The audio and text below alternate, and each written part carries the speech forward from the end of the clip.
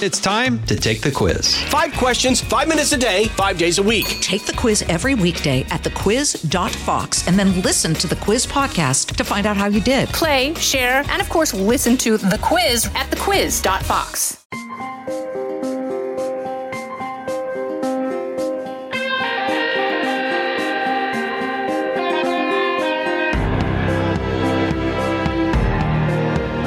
The date was April 26th, 2002, and I was interviewing the biggest celebrity I had ever talked to at that point in my young life. Here's what he had to say. You know, there's no real edge in gratuitous slamming of people. There's a certain school of comedy that mistakes edge for the obnoxious. I find that the best comedy, the most edgy stuff, is rooted in a way of thinking about something that other people haven't come to yet. To me, that's edgy. Edgy isn't calling Carol Channing a coke whore. Stepping over the line just to step over the line isn't anything anymore. The truth is, in a society like ours, there really isn't much of a line anymore. There's not much you can't do that's not allowed. That was then Daily Show host Jon Stewart talking to me in an interview for an online college magazine. Stewart is, of course, long gone from normal TV, as his era from when The Daily Show was the most dominant force in comedy about news. I really can't express how much you've all missed out by not having it this past decade if you're younger than me. But now the show is trying to find a rebirth, and they had a young comedian in mind to host it, even to the point of contracts and finalized discussions, until something big happened. In this case, a big story from The New Yorker, which exposed the lies at the center of comedian Hasan Minhaj's stand-up and anecdotes over the course of years. The New Yorker piece, written by Claire Malone, was titled Hasan Minhaj's Emotional Truths. In his stand-up specials, the former Patriot Act host often recounts harrowing experiences he's faced as an Asian American and Muslim American. The subhead read, "Does it matter that much of it never happened to him?" unquote. The piece dropped in September, and here's a description of it that we published at The Spectator. Much of the New Yorker piece focuses on Minhaj's 2022's Netflix stand-up special, The King's Jester, which was marketed as a biographical account of his formative years. In the special, Minhaj paints a harrowing tale of a white FBI informant who infiltrated his local mosque in Sacramento some 20 years earlier, when Minhaj, now 37, was a teenager. This informant, who went by the name of Brother Eric, attempted to coerce Minhaj and his friends into talking about jihad. I was 16 years old. It's 2002. I'll never forget this. So I'm a junior. And during fourth period, my dad pulls me out of school and he takes me to Friday prayer. And I'm in the back of the mosque. And in the middle of the sermon, this super ripped white guy shows up to the mosque. Just bald, all trap, no neck, barbed wire tattoo. Dude, he looked roided out. He's just like... Hi, I'm Brother Eric. I'm here to convert to Islam. And my dad's like, Hasan, you see that? It's a miracle. That's the power of Islam. Eric, blue eyes, strong. He wants to be a Muslim. I'm like, Dad, Eric is a federal agent. Except this never happened, which Minhaj now readily admits. Minhaj wanted to remind his audience just how dangerous it is to be Muslim in America, and implicitly how white people make his and his loved ones' lives so dangerous. He spun another tall tale about a letter being sent to his home filled with white powder. The contents, which Minhaj assumed to be anthrax, accidentally spilled onto his daughter. Terrified, Minhaj and his wife did what any loving parents would do. They rushed their little girl to the hospital. Upon investigation, there's no hospital record and no police record. Yet again, something that never happened, which he now admits. The headline about this from Variety, by the way, Hasan Minhaj admits to embellishing stand-up stories, including daughter's anthrax scare. Quote, "The punchline is worth the fictionalized premise." Now, no one in their right mind thinks that when a comic is telling a story about a personal experience, that they're telling the full truth. Of course, they're exaggerating, leaving things out, making things up to suit their jokes. Comedians are drunks and addicts, and they also make up stuff all the time out of whole cloth. But there is now an expectation that when they tell us a story involving real people, we assume they'll be a little more truthful. Hasan Minhaj is kind of a perfect example of this because he's been a darling of the press corps.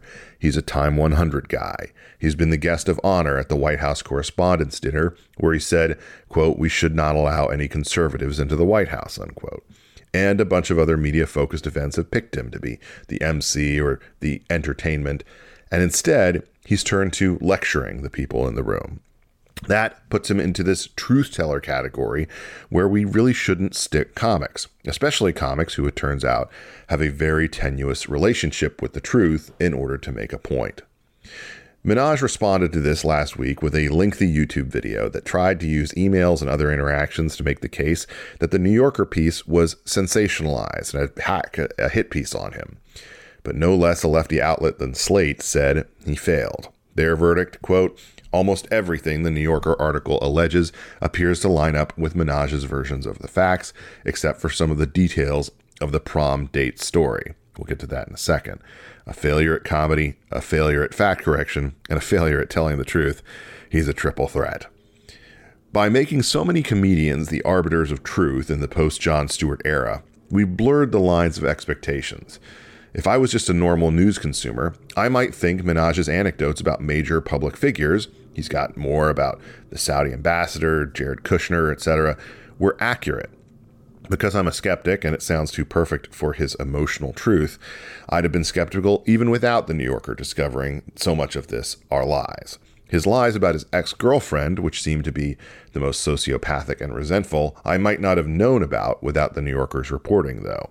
Here was the take from comedians Andrew Schultz and Akash Singh. Hasan Minhaj may have been fabricating some things in his Netflix specials. It's not like he was using these exaggerations or hyperbole as punchlines. He was using them to kind of make the audience feel worse about him. And then it turns out these things didn't actually happen. He was supposed to go to prom with a white girl, got to the door, she's putting a corsage on a guy, a white guy. Oh, because wow. her parents didn't like the fact that Hasan was Indian. Lady responds and is like, not only is this not true, he asked me days before the prom, I just said no, and not only are my parents not racist, I'm married to an Indian. Bro, I need to have that level of confidence, bro. Where if you don't like me, you're racist. The only way you could not like me. Don't you wish? Objectively. You wish you had that. She gotta be fat. If you know his real life, he has these insane things that have happened to him. Like when he came to America, it was on a boat with a tiger. Did you guys know? Dude, I had no idea. Yeah. It was actually, he was like lost at sea, and it was him and a tiger on a boat, and they forged this like real friendship. Back in 2016, I was at a radio and TV awards dinner where Hasan Minhaj was the paid speaker. I hate events like this. I usually boycott them. But honestly, I was less than a year into dating the woman I wanted to be my wife, and you do stuff at that stage that you regret sometimes. It was amazing how he was both speaking about the need for truth-telling and then utterly botched the fact that was at the key center point of his speech. Listen to this. Not tweet, not tell us about your thoughts and prayers, to write rules to make our society better. And ultimately, it comes down to money and influence. And right now, since 1998, the NRA has given $3.7 million to Congress. There are 294 sitting members of Congress that have accepted contributions from the NRA, and that doesn't even include the millions of dollars from outside lobbying.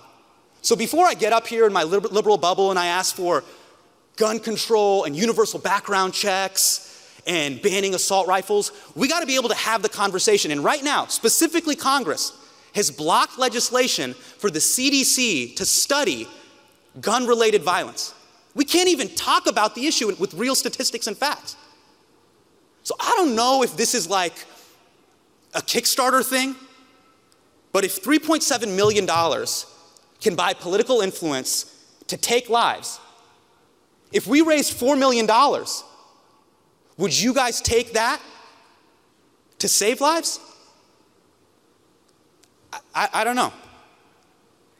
Ultimately, I just got to ask you this. Look, when I got into comedy, when you guys got into media, and when you guys got into politics, we wanted to do the best work we could possibly do.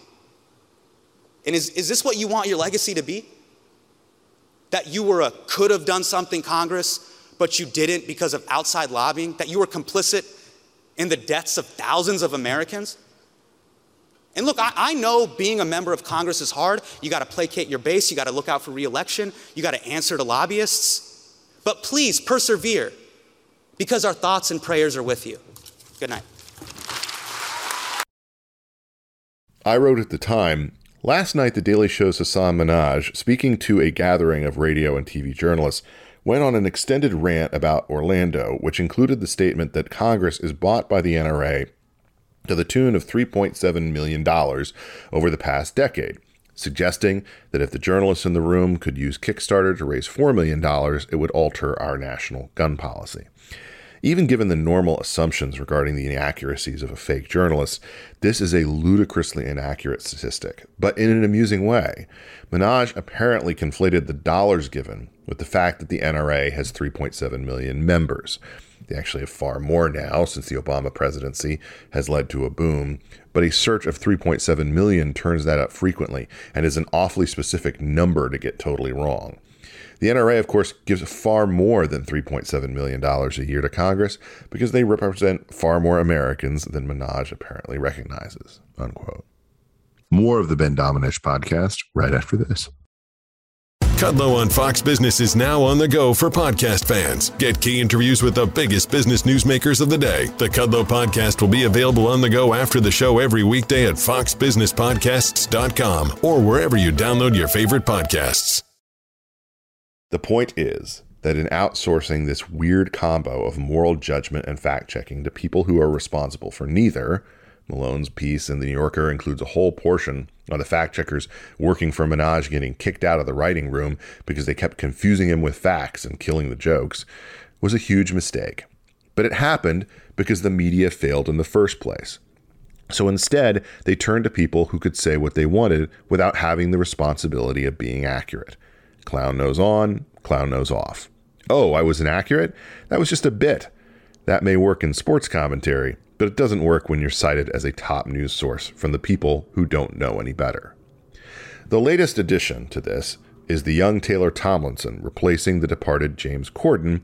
She is a rare female comic in the all-white, all-male, all drably disingenuous and unfunny world of late-night hosts, populated by Stephen Colbert, Jimmy Fallon, Jimmy Kimmel, Seth Meyers, and kind of John Oliver, but not really. Jon Stewart himself had his Apple Plus show canceled, reportedly because he was a little too fact-based when it came to talking about China. That's a big no-no if you take money from Tim Cook and Apple, who have beheld and worshipped the one true faith arising in the East. Tomlinson was consistently, and is now occasionally, a funny and entertaining comedian. She's just fine. But she really took off after she turned against her own. As one headline described it, Taylor Tomlinson got canceled by church, then her comedy career exploded. That's not really accurate, but the headline's from the Daily Beast, so you don't really expect it to be. But for a flavor of her current approach to comedy, just listen to this. I'm not religious anymore. I have had some friends find religion as adults recently, which is very upsetting. If you grew up religious and you're not anymore, and your adult friends find religion, it feels like God is your shitty ex-boyfriend who's now getting it together for your friend, and you just have to watch it happen on Facebook. They're like, have you met God? He's amazing. I'm like, yeah, I grew up with God. He's a douchebag, all right? Did he tell you you were broken and you need him? That's his move. That's what he does. He says that to everybody. Don't drink what he gives you. You drink that, next thing you know, you're eating his body, the Holy Spirit's inside you. It's a whole system they have over at that frat house they call church. Who else uses Roman numerals? That joke makes it sound like I resent my religious upbringing, and I do, so I nailed it. But... Look, I wish Taylor Tomlinson the best in her new job, but from my perspective, there's a reason late night went from being something that was defining as an American cultural aspect shared by so many of us, offering humor and commentary and entertainment that brought us together, and the laughter and the stupid and the silly sort of responses to what we saw in the world around us, to the dumb, factless, vindictive, partisan wasteland it is today. Late night today is as depressing as Stephen Colbert talking about Neutral Milk Hotel with Jerry Seinfeld, which is a real thing that happened. Existing is a complete, what a trial. One of my favorite Richard Pryor lines, his bit about racism. He says, forget about racism. It's hard enough just being a person. Do you know the band Neutral Milk Hotel? Is that an antacid? He's got a song, and one of the lines is, and someday we will die and our ashes will fly from the airplane over the sea. And when we meet on a cloud, I'll be laughing out loud. I'll be laughing with everyone I see. Can't believe how strange it is to be anything at all. I really love that idea of how strange it is to be... Okay, Jerry. Yes, it really is too much. How about we get back to comedy with jokes that are funny? It's a crazy idea, I know, but it just might work. I'm Ben Domenech. Listen ad-free with a Fox News Podcast Plus subscription on Apple Podcasts. And Amazon Prime members can listen to this show ad-free on the Amazon Music app.